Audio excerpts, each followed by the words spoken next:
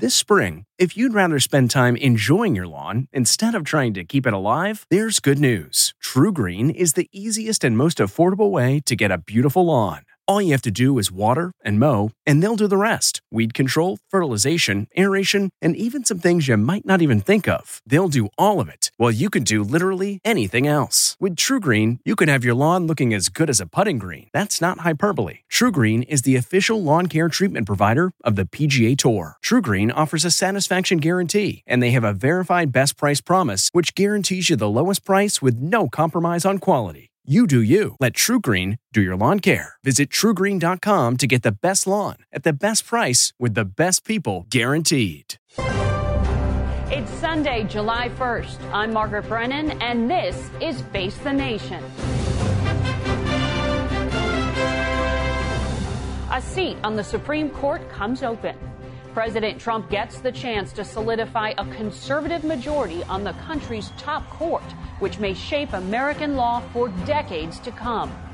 The most important decision a president can make is the picking of United States Supreme Court justices, if you're lucky enough to do that. Who will replace retiring Justice Anthony Kennedy? And do Democrats have any options to block the president's pick? We'll hear from two senators, Connecticut Democrat Richard Blumenthal and Pennsylvania Republican Pat Toomey, on the looming Supreme Court fight and more. Plus, as President Trump prepares for a face-to-face meeting this month with Russian leader Vladimir Putin, we'll talk with the president's national security advisor, John Bolton, just back from Moscow. While President Trump scored a victory at the Supreme Court, which upheld his travel ban targeting mainly Muslim-majority nations, we are America! There were coast-to-coast rallies yesterday protesting his zero-tolerance immigration policy. Meanwhile, voters in Mexico head to the polls today to choose their next leader. We sit down with former U.S. Ambassador to Mexico, Roberta Jacobson, to discuss immigration and big changes south of the border. All this and much more just ahead on Face the Nation.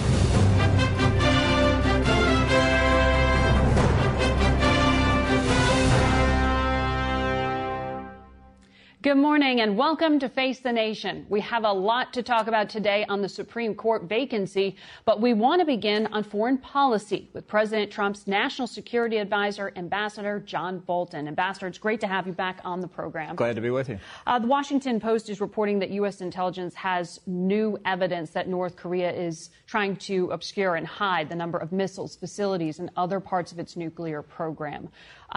Have you seen any evidence that they're actually dismantling their nuclear infrastructure? Well, I don't want to comment on that specific report. I don't want to comment on anything related to intelligence. I'd rather discuss it as a more general proposition. We're very well aware of North Korea's patterns of behavior over decades of negotiating with the United States. We know exactly what the risks are of them using negotiations to drag out the length of time they have to continue their nuclear, chemical, biological weapons programs and ballistic missiles. The President would like to see these discussions move promptly to get a resolution. This has been the advice that China's leader Xi Jinping has given us as well. So we're going to try and proceed to implement what the two leaders agreed to in Singapore. But rather than have a series of reports, things are going better, things are not going well, they're concealing this, they're not concealing that, really it doesn't serve the purpose of advancing the negotiations. But there's not any starry-eyed feeling among the group doing this that we're well aware of what the North Koreans have done in the past. How quickly will North Korea turn over its actual arsenal? I mean, are they using diplomacy as a cover? Well, it's certainly that's what they've done before. But Kim Jong-un was very emphatic several times in Singapore. He was different from prior regimes.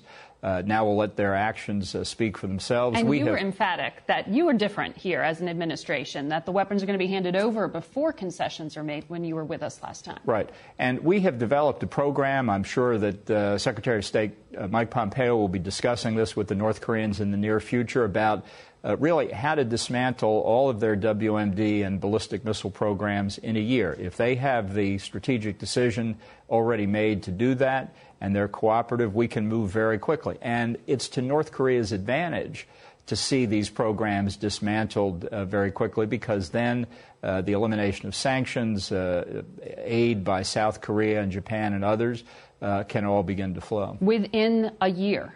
Well, what our experts have devised is a program that, with North Korean cooperation, with full disclosure of all of their chemical and biological nuclear programs, ballistic missile sites. That hasn't happened yet? It has not. We can get, physically, we would be able to dismantle the overwhelming bulk of their programs within a year.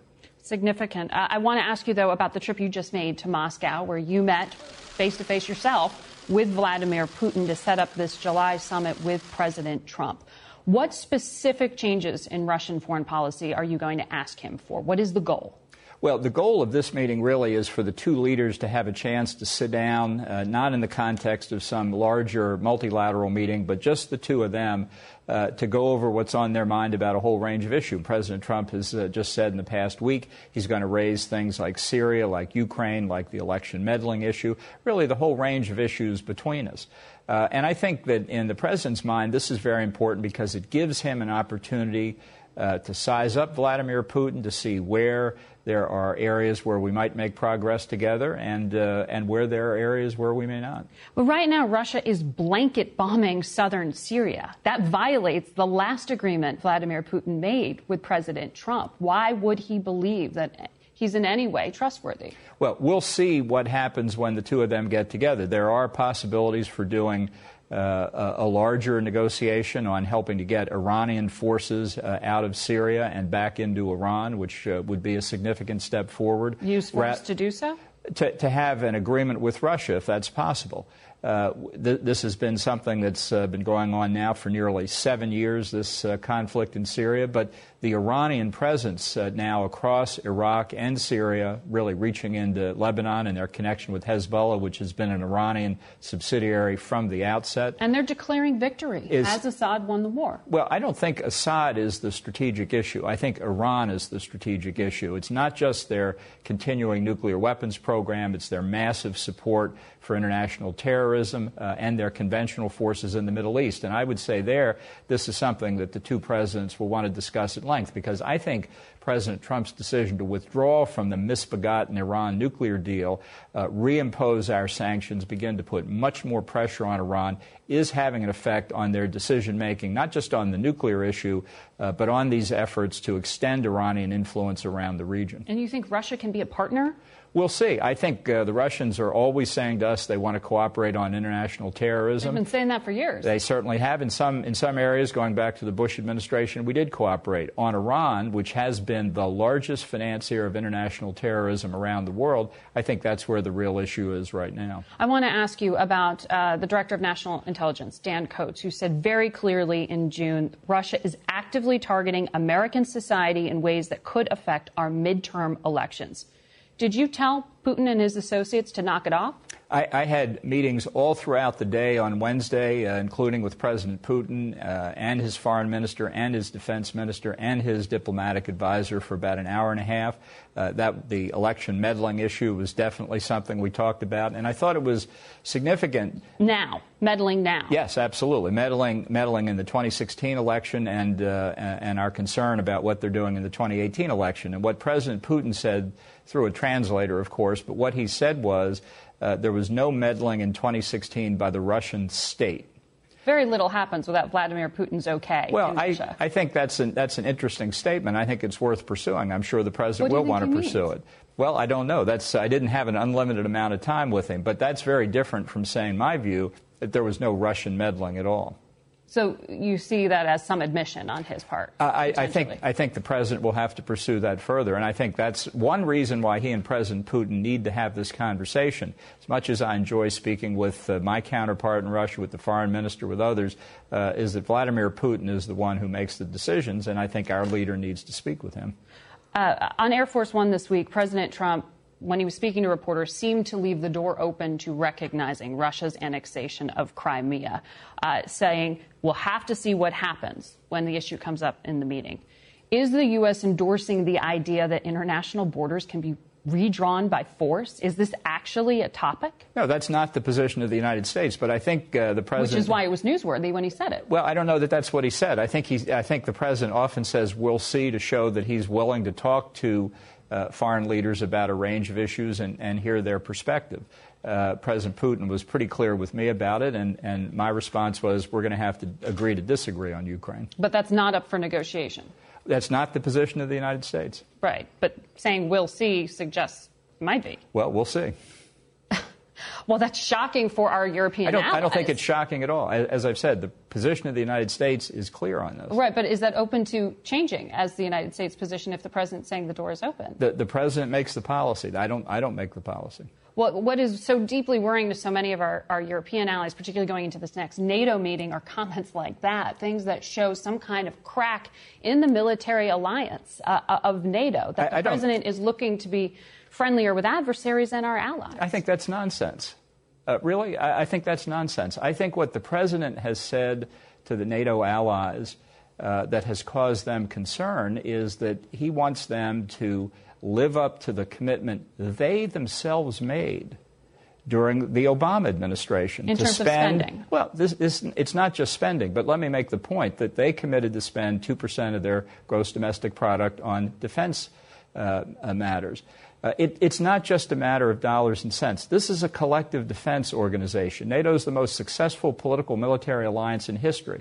But if core members, including Germany, aren't willing to spend what's necessary for their own self-defense, what are we to make of that? But U.S. intelligence believes Russia is actively trying to undermine NATO. You understand why the president's comments, spending aside, things undermining the European alliance. Don't say spending aside. Don't say spending aside. What is the depth of the European commitment? You are correct that past presidents have also said that is deeply troubling and they want to see more spending. Barack Obama, in fact, said that free riders aggravated him. Exactly. So I don't think it's fair to criticize President Trump for simply saying what President Obama said earlier. Sure, but in terms of redrawing international borders, like with Crimea, leaving the door open to that, saying things that undermine the alliance in that particular specific way are very unique and troubling. I don't think that's what that comment means. There'll be a lot of discussion. There was discussion this past week at the European Council about the EU position on Ukraine. And this is a subject where there's been disagreement among the Europeans as well. The president wants a strong NATO. If you think Russia's a threat, ask yourself this question. Why is Germany spending less than 1.2% of its GNP? So when people talk about undermining the NATO alliance, you should look at those who are carrying out steps that make NATO less effective militarily. We will be watching for that at that summit with NATO and with Vladimir Putin. Thank you very much, Ambassador, for coming on the show. We turn now to Connecticut Democrat Senator Richard Blumenthal. He sits on the Judiciary and the Armed Services Committees, and he joins us this morning from Stamford, Connecticut. Welcome to Face the Nation, Senator. Because you sit on Armed Services, I want to give you a chance to respond to what you just heard from Ambassador Bolton, some news there both on North Korea and on Russia. This meeting in Helsinki is deeply alarming. Let's remember that Russia is an enemy and an adversary continuing to attack our nation through cyber and social media, posing a direct threat in the 2018 elections. Donald Trump seems to be the only American in public office who has refused to acknowledge explicitly their attack in 2016. They continue to invade Ukraine, and they support a war criminal in Syria who continues to attack his own people with chemical weapons. And the failure to make the Russians pay a price and legitimizing Putin, a KGB thug, with this meeting is very dangerous. And the North Korean situation, they're now building their nuclear capacity and devising ways to deceive the United States. The concessions we've made in canceling those military exercises with our allies in that region obviously have been met with mockery of those concessions. The same danger exists in the Helsinki meeting with Putin. Senator, I want to move on to Judiciary and the question of this new Supreme Court nominee. We've yet to hear who it will be, but Senate Majority Leader Mitch McConnell says he wants whoever it is on the job by the beginning of October. That could mean a conservative court for the rest of your lifetime. Is there any nominee that you would vote yes on? The president has said that he will appoint someone only if he or she would, quote, automatically overturn Roe v. Wade and well, he now roll says back. he won't even ask that question. He doesn't need to ask that question because those nominees on his list have already been screened by the Federalist Society and the Heritage Foundation and other outside groups. And he's made an additional condition that his nominee also commit to rolling back the protections on health insurance, like those for the millions of people who suffer from pre-existing conditions. Margaret, I was a law clerk to Justice Harry Blackmun on the United States Supreme Court the year after he wrote the opinion in Roe v. Wade, the majority opinion. I've argued cases in the United States Supreme Court, 4 of them. I've never seen a court that is so polarized and so politicized. This decision will shape the court for years to come, and it could lead to criminalizing reproductive rights as they were prior to Roe v. Wade. Women were prosecuted and women died, and women were denied access to contraception and the morning after pill. And the same with the health insurance protections. These are real lives, real impacts, and you're absolutely right. The shape of the court will be determined for decades to come. Do you regret, sir, your vote back in 2013 to eliminate the filibuster for all federal judicial nominees? I mean, there was a carve-out at the time for Supreme Court. Then Mitch McConnell changed that in 2017. But do you think that was the precedent that has now set the stage for this vote to happen in the way it will? There was really no precedent because that change in rule applied to the lower courts, the courts of appeals and the district courts. The Supreme Court is very different. And I'm deeply troubled by the prospect of the President of the United States appointing now a justice who will be the swing crucial vote, not only on reproductive rights and workers' rights and civil rights. So you don't think that setting that precedent, you don't regret setting that precedent in 2013? I believe that it was the right decision at the time because it enabled us to move forward. But the president should not be permitted to appoint a justice who will decide whether or not he complies with a subpoena to testify before a grand jury or pardons himself. I believe that whoever is appointed ought to recuse himself and commit to recusing himself from those kinds of decisions that affect the personal finances or the special prosecutor investigation. Immigration is also a hot-button issue that may and already has in some ways come before the Supreme Court. I want to ask you, sir, do you agree with your colleague, Senator Kirsten Gillibrand, that we should get rid of Immigrations and Customs Enforcement, or ICE, as that agency is known? Abolishing ICE will accomplish nothing unless we change the Trump policies. I visited the border about a week ago. I saw the brutality and inhumanity and absolute cruelty of these policies, ripping children away from their parents. There is no plan or path to reunify them. It is not happening, and the Trump administration is embarked on a train wreck, a moral train wreck, a legal train wreck, and a humanitarian train wreck, because the plan now is to put the families together in tent cities behind fences and other barbed wire in ways that amount to imprisonment, internment, just as was done with people of Japanese descent during World War II. That is a policy that is a disgrace to the United States of America. Senator Blumenthal, thank you very much for your time. We'll be back with a lot more Face the Nation, so don't go away. Memories make us laugh and cry. And sometimes cringe when we look back at our fashion choices. But in between flashbacks of bowl cuts and dad jeans, our memories are fading, and so is the old media that holds them.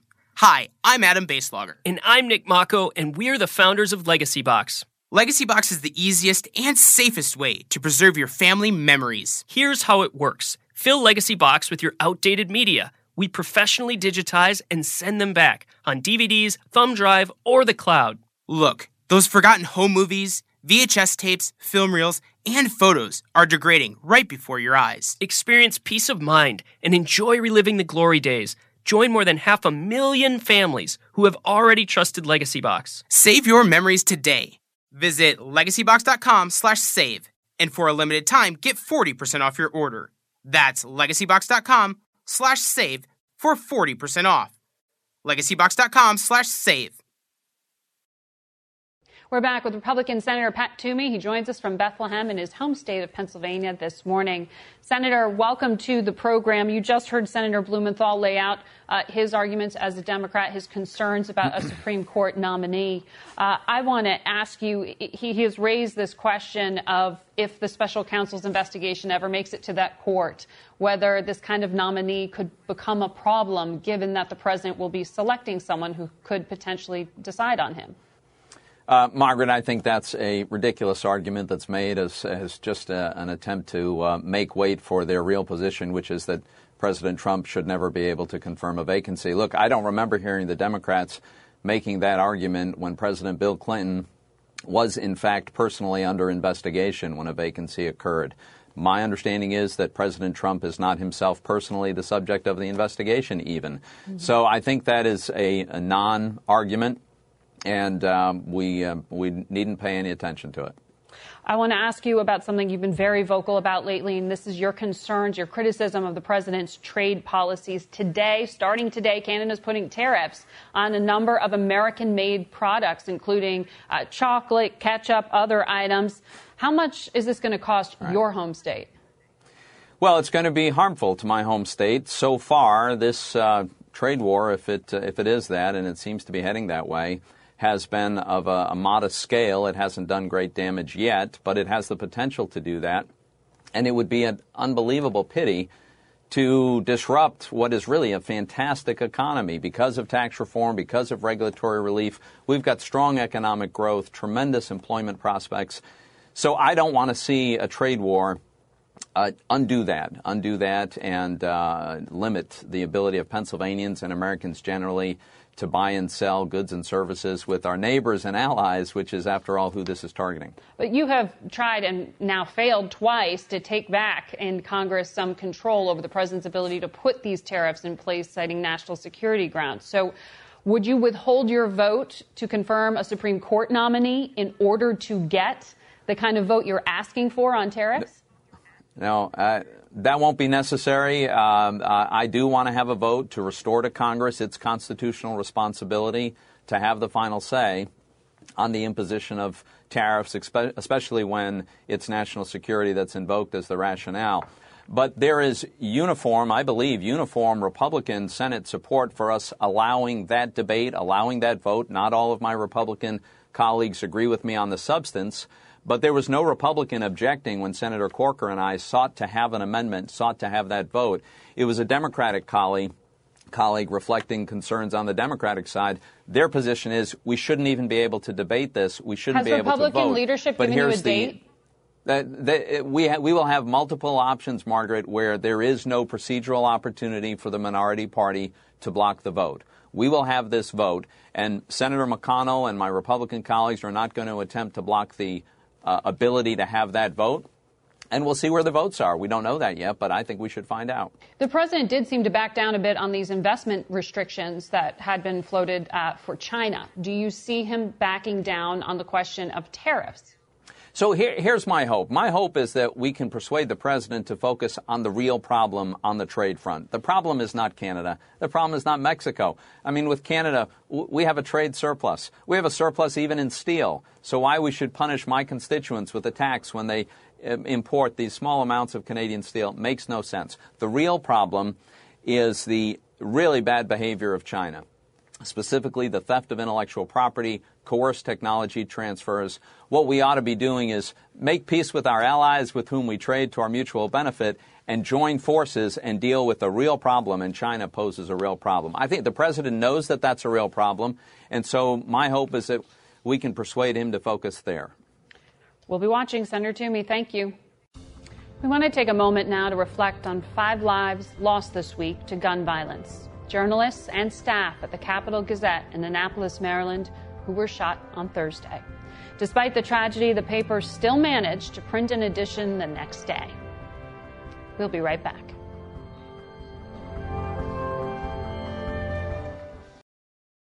What's your next adventure? Everyone deserves a chance to do what they love. Pacific Life helps you reach financial goals while you go after your personal ones. Plans change over time, and your financial solutions can too. Pacific Life has a variety of financial solutions that can help you complement your life goals and passions while managing the uncertainties. Backed by more than 150 years of experience, you can count on Pacific Life to be there so you can go out and keep living your best life. Pacific Life is one of the most dependable and experienced insurers in the industry and has been named one of the 2019 World's Most Ethical Companies by the Ethisphere Institute. The freedom to go after whatever is next for you? That's the power of Pacific. Ask a financial professional about how Pacific Life can help give you the freedom to do what you love, or visit www.pacificlife.com.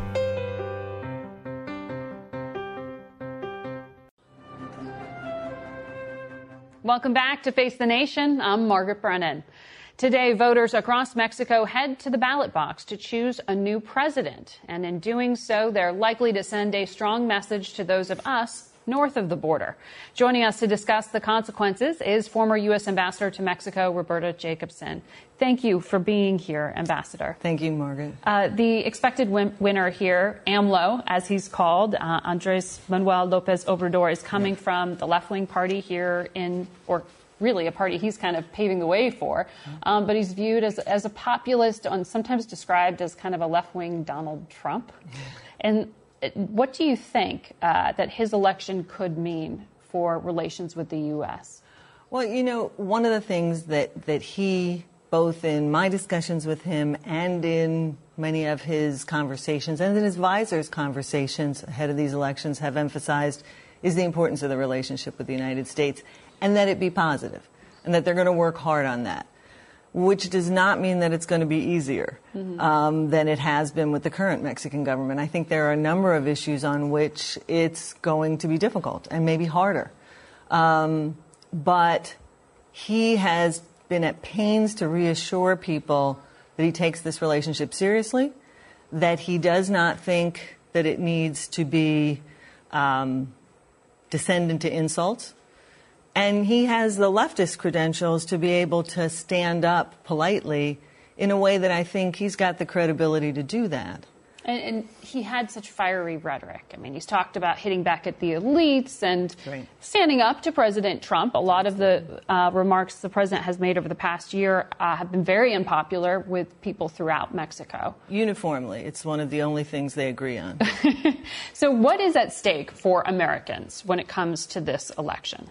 Well, I think the most important thing that's at stake is whether we continue to cooperate and work with Mexico as partners, whether you're talking about economically or on trade or on migration or on security, or whether that partnership that we've built over the last 30 years begins to deteriorate. Well, the president describes it as already deteriorating, that Mexico is not doing its job at the border, that Mexico is sending drug dealers into the United States. He's used some pretty harsh language. And that is not helping make this partnership any better. The fact is the Mexican government currently in power, and I expect certain aspects of Lopez Obrador's government to continue cooperation on things that are important to both countries. And that does include secure borders. It does include cooperating on narcotics. It also includes cooperating on people from outside the hemisphere who may be trying to enter the U.S. through Mexico. That's the border crisis. Well, but those are Central Americans. I'm talking about people who may be from all over the world, Middle East, South Asia, and we've had enormous cooperation with Mexico. So our own security depends on continuing that cooperation, and Mexico feels, quite rightly in many cases, that they've gotten almost no credit for that. You left the Foreign Service after, what, 31 years. 31 years as an American diplomat. You served Democrats. You've served Republicans. Right. Why did you choose to leave the Trump administration? Well, Mexico, being ambassador to Mexico was my dream job. I was the assistant secretary for the region for 5 years before that, and I loved the work. I still love the work, but it became increasingly difficult to do under this administration, because every time you tried to do something on NAFTA or on security or on any of the most important issues to us, education, et cetera, things would get blown up by a tweet. And there were many people in government trying to do the right thing because this partnership is important to Americans.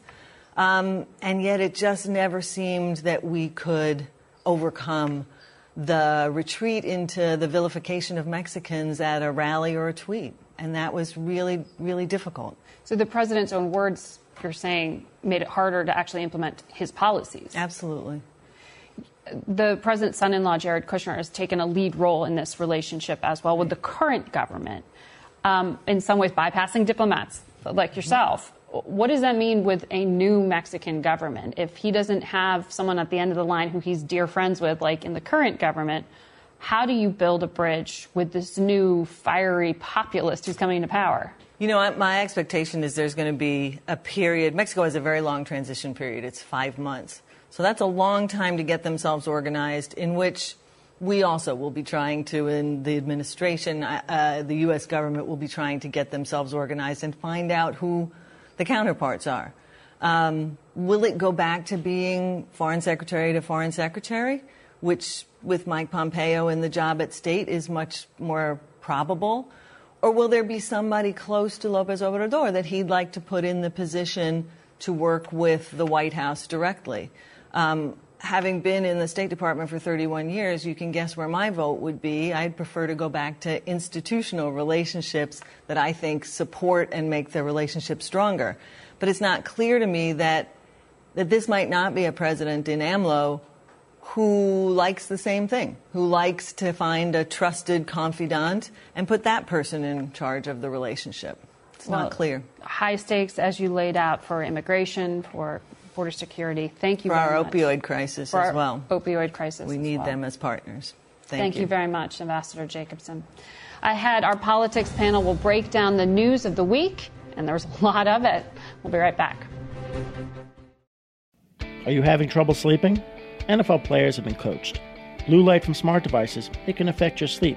They'll even wear blue blocker glasses in the evening for improved sleep. Others will try tart cherry juice in smoothies. Not only can it help fight inflammation, but to help you sleep, it's got high amounts of natural melatonin that's beneficial for sleep. The other night, my girlfriend told me I was snoring way too much and even the earplugs weren't helping. So the next day, she took me to a Sleep Number store, because if I was snoring, at least she could get a good night's sleep on a Sleep Number bed. Sleep Number beds allow you to adjust on each side to your ideal firmness, comfort, and support. The Sleep Number 360 smart bed senses your movement and automatically adjusts to keep you sleeping comfortably through the night.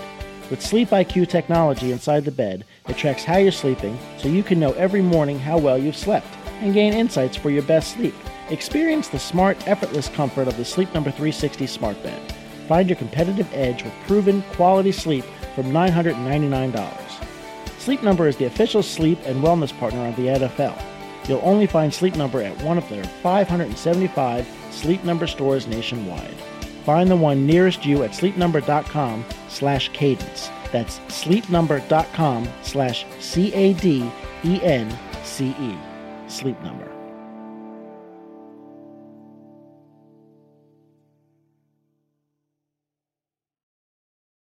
We'd like to welcome now our panel for some political analysis. Jamelle Bouie is Slate's chief political correspondent and a CBS News political analyst. Seung-Min Kim covers the White House from over on Capitol Hill for The Washington Post.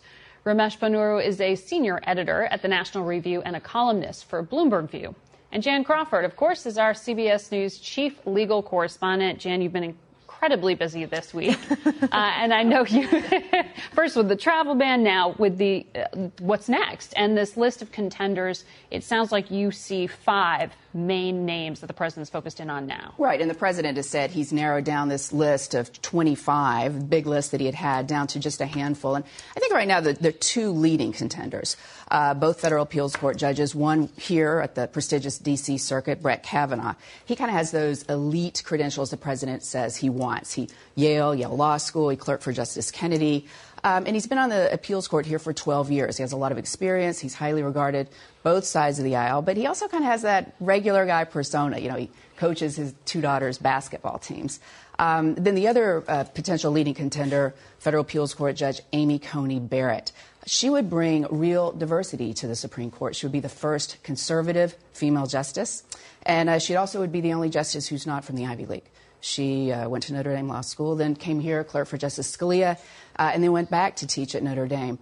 Conservatives like her because she had a brutal confirmation hearing, and she really turned the tables on the Democrats. They were trying to say that her Catholic faith meant she would overturn Roe versus Wade. So she really walked through the fire and survived and actually got 3 Democrats to vote for her. Well, it's interesting you highlight that. I know Senator Susan Collins will be a key Republican vote, has said she won't vote for any nominee who would overturn Roe v. Wade. And she voted for Barrett for the appeals court. She did. She did. And so I think, that's what you're going to see all the focus on now is this is going to be a fight over abortion rights. Now, I shouldn't, before we go on, there are a few others he's looking at, all federal appeals court judges, a couple he's interviewed before for the Scalia vacancy, Mullah Thapar, Raymond Kethledge, Thomas Hardiman, and then another woman, Joan Larson. Those are kind of, we believe, to be other contenders. And what is the president's thinking on this? I mean, it seems like this is an actual process that's underway. He's often criticized for not, going by the book. No, they've been very methodical about it. They have this list.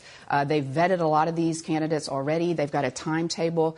You're going to get a nominee a week from tomorrow because that's going to be the average amount of time between a nomination and a confirmation, and they want that justice on the Supreme Court for the first Monday in October. So we're going to have a vote, sources tell me, by the end of August or right after Labor Day. So it's very methodical. He's already started interviews.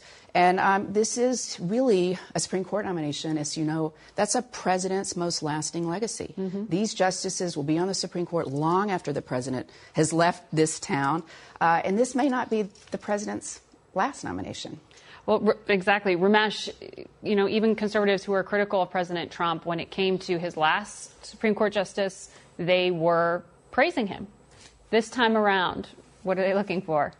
They're looking for more of the same. They have been impressed not only by the nomination of Neil Gorsuch to the Supreme Court, but also by the federal appellate court nominations, where the president has put up a series of extremely well-credentialed, well-respected, solid conservatives. That's what they're looking for here, and I think that's what they're going to get. This president understands the importance of conservative judges to his coalition. He understands that it helped get him elected in the first place, and I think he's going to deliver. Jamel, Democrats, like you heard Senator Blumenthal on the program, were sounding the alarm bell that this is going to bring up a lot of sort of culture war issues, for lack of a better term, abortion, gay rights, affirmative action.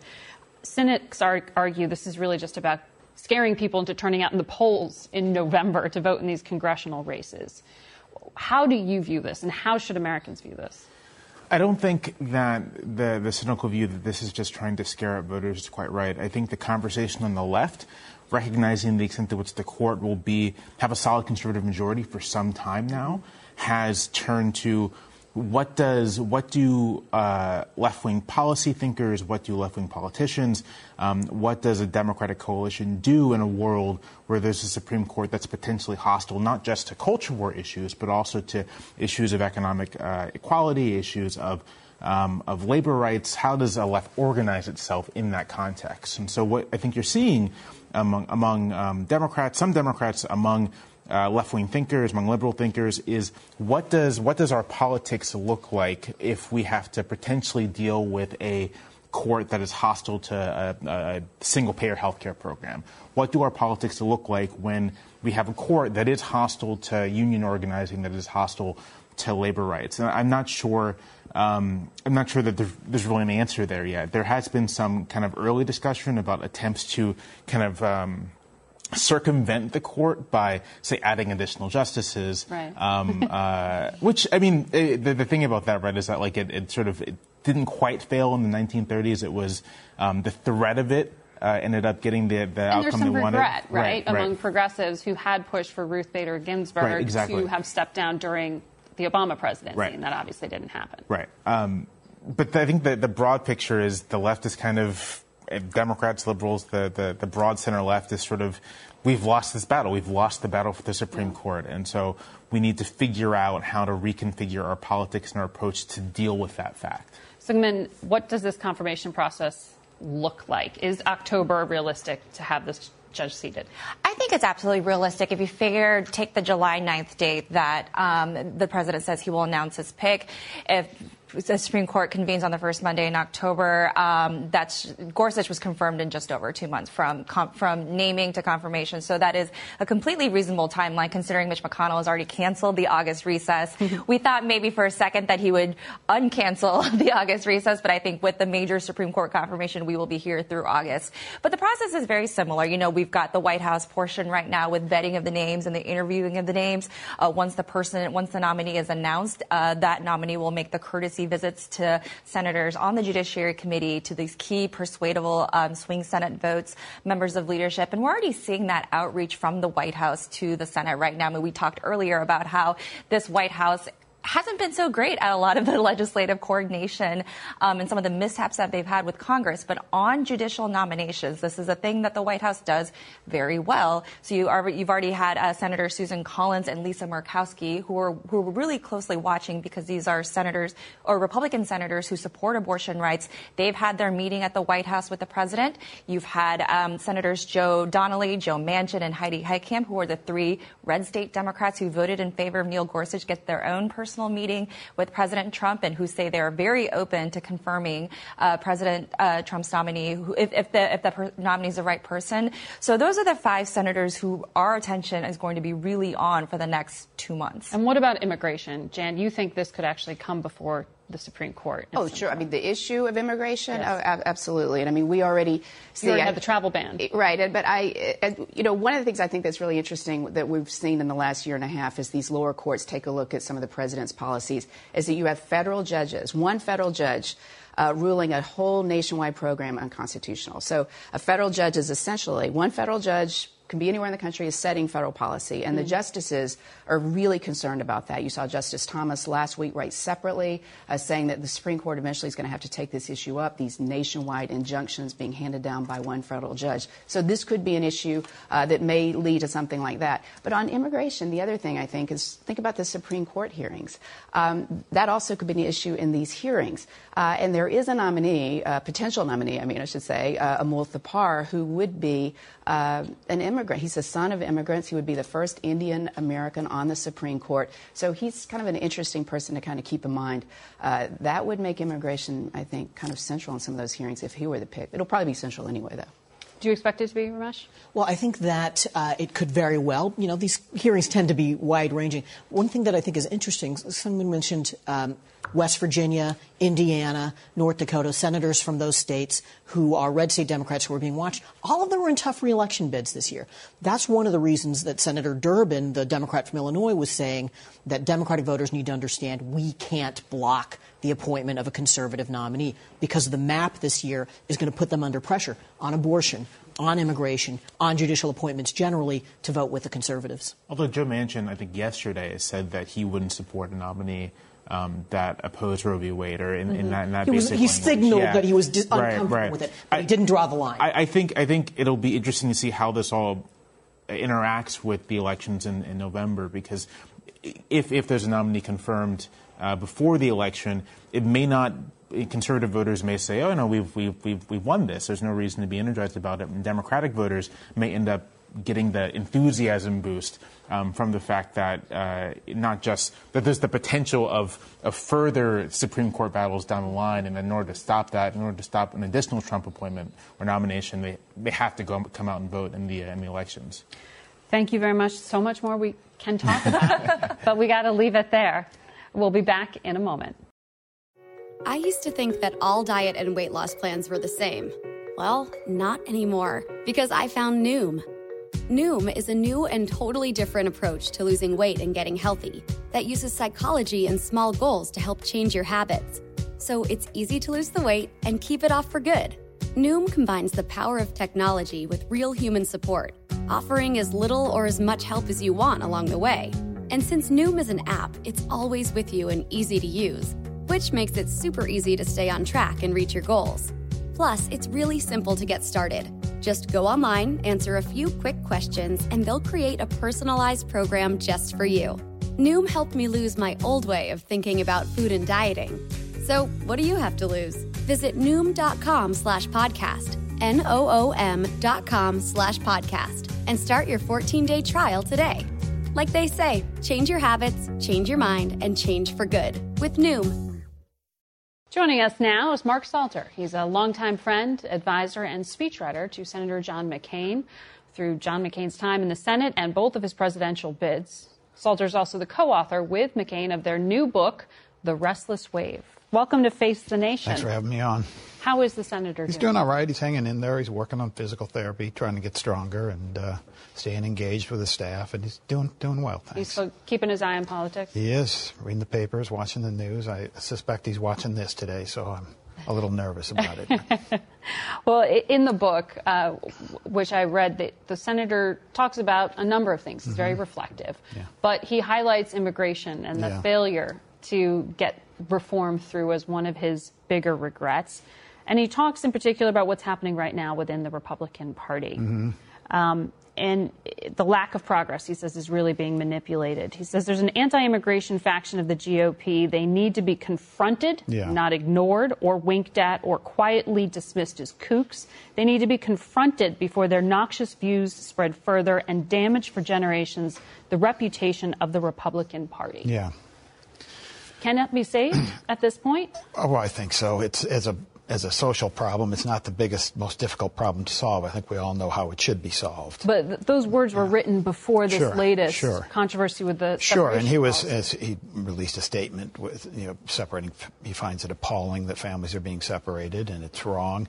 There are people, the people he was referring to in that comment or that passage of the book, were people who look at this country and think it's based on tribes and not ideals, and that's what he was getting at there. Who is confronting those people right now? Not enough people. I think we can name names if you want. Steve King, for instance, who keeps writing about as if it's American citizenship is some kind of racial purity test. The congressman. The congressman from my home state of Iowa. I'm sorry to confess, but. So you need more people like Senator McCain, you're saying? You do, and there are quite a few of them. Remember, we passed a comprehensive immigration bill in the Senate in 2013, I think, that passed by 68 votes. It was blocked in the House when the leadership decided not to bring it up because the Freedom Caucus didn't like it. There were plenty of Republican votes for it there and plenty of Democratic votes for it there. And that's how big social changes have to be effected in this country in a bipartisan way. And that's what he would hope would happen with this. Some of what you're talking about in regard to that identity crisis or that fight within the party right now surfaced again with a man you know well, Steve Schmidt, who ran the 2008 presidential bid for Senator McCain. He's actually renounced his membership in the Republican Party. Yeah, I saw that. But you're not ready to go that far. No, I still think of myself as a Republican. I'm not happy with the Republican Party. I don't think the Republican Party ought to be the party of Trump, and I certainly identify with former Speaker John Boehner's remarks that right now the Republican Party seems to be a little asleep over here and taking a nap, I think he said, and we're the party of Trump. I don't consider myself in the party of Trump. But practically speaking, what does that mean for people who may think of themselves as Republicans when they look at voting in November? It depends, not to walk away, I think to fight. I'm not criticizing Steve. He's free to do it. I'll stay a Republican. I may not be voting for a lot of Republicans at the moment, but I consider myself one and hope the party would restore itself to sort of a free trade, low tax, small government, democratic internationalist, strong defense, all the things that made the party in the, say the party of Reagan. That's what I would hope others would work to do. And some people may think that to save the party of Lincoln, you have to destroy the party of Trump. That may be true, but. And that means voting Democratic?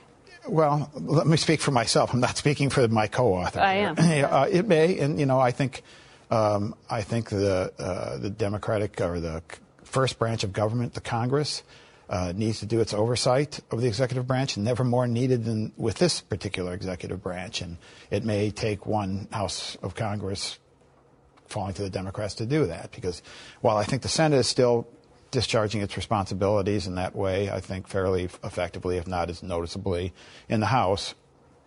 The stuff that's gone on in the House Intelligence Committee, and they're not taking their oversight responsibility seriously. Is there anyone you see right now as sort of the standard bearer to pick up the mantle of Senator McCain? Oh, I think there are a lot of people in the Senate. It doesn't get any attention because it's not newsworthy. But if you look at his committee, which is really the proudest service he's ever rendered as his chairman of the Armed Services Committee, it meant a great deal to him. Continues to mean a great deal to him. It does its job every single year without fail. It passes the defense bill, often controversial elements in it, but it almost always passes unanimously. It just did again. Goes to conference with the House Armed Services Committee, which does its job, and they work out their disagreements and send a bill to the president. That goes on every single year, while other committees haven't. There are still, pockets of normalcy in the Senate and in the House too, where they do their work. Pockets of normalcy. Yeah. All right. These are odd times, but. Mark, thank you very much. Thank you. Thanks for having me. Good to have you on the show. On. We will be right back. That's it for us today. Thanks for watching. We hope you all have a safe and happy 4th of July. And until next week, for Face the Nation, I'm Margaret Brennan. Today's guests were White House National Security Advisor John Bolton, Connecticut Senator Richard Blumenthal, Pennsylvania Senator Pat Toomey, and former Ambassador to Mexico Roberta Jacobson. The co-author of The Restless Wave, Mark Salter, also joined us. The executive producer of Face the Nation is Mary Hager. This broadcast was directed by Allison Hawley. Face the Nation originates from CBS News in Washington.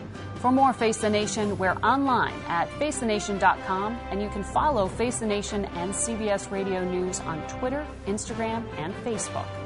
Face the Nation is also rebroadcast on our digital network CBSN at 11 a.m. and 6 p.m. Eastern every Sunday. If you like Face the Nation with Margaret Brennan, you can listen early and ad-free right now by joining Wondery Plus in the Wondery app or on Apple Podcasts. Prime members can listen ad-free on Amazon Music. Before you go, tell us about yourself by filling out a short survey at Wondery.com/survey. Hi, this is Jill Schlesinger, CBS News business analyst, certified financial planner, and host of the Money Watch podcast. This is the show where your money is not scary. It is a show that's all about you. It's your questions that make it possible for me to provide unconventional and entertaining insights on your money, and maybe more importantly, on your life. Follow Money Watch wherever you get your podcasts. You can listen ad-free on the Amazon Music or Wondery app. The Hargan women seem to have it all. From the outside looking in, we were blessed. My mom was amazing. But as detectives would soon learn, there was a lot going on inside the Hargan household. Ashley and I have been calling my mom and the house and Helen. Okay. No one's answering. 63-year-old Pamela Hargan gunned down in her own home. Her youngest daughter, Helen, lay dead upstairs. Patrol, when they arrived, assumed or thought that there might have been a murder-suicide. But for the detectives on the scene, there were things about the scene itself that were concerning to us on day one. Who would want to kill their mother and their little sister? There is no boogeyman here. It is exactly who we think it is. I'm Peter Van Sant from 48 Hours. This is Blood is Thicker, the Hargan Family Killings. Listen to Blood is Thicker, the Hargan Family Killings, wherever you get your podcasts.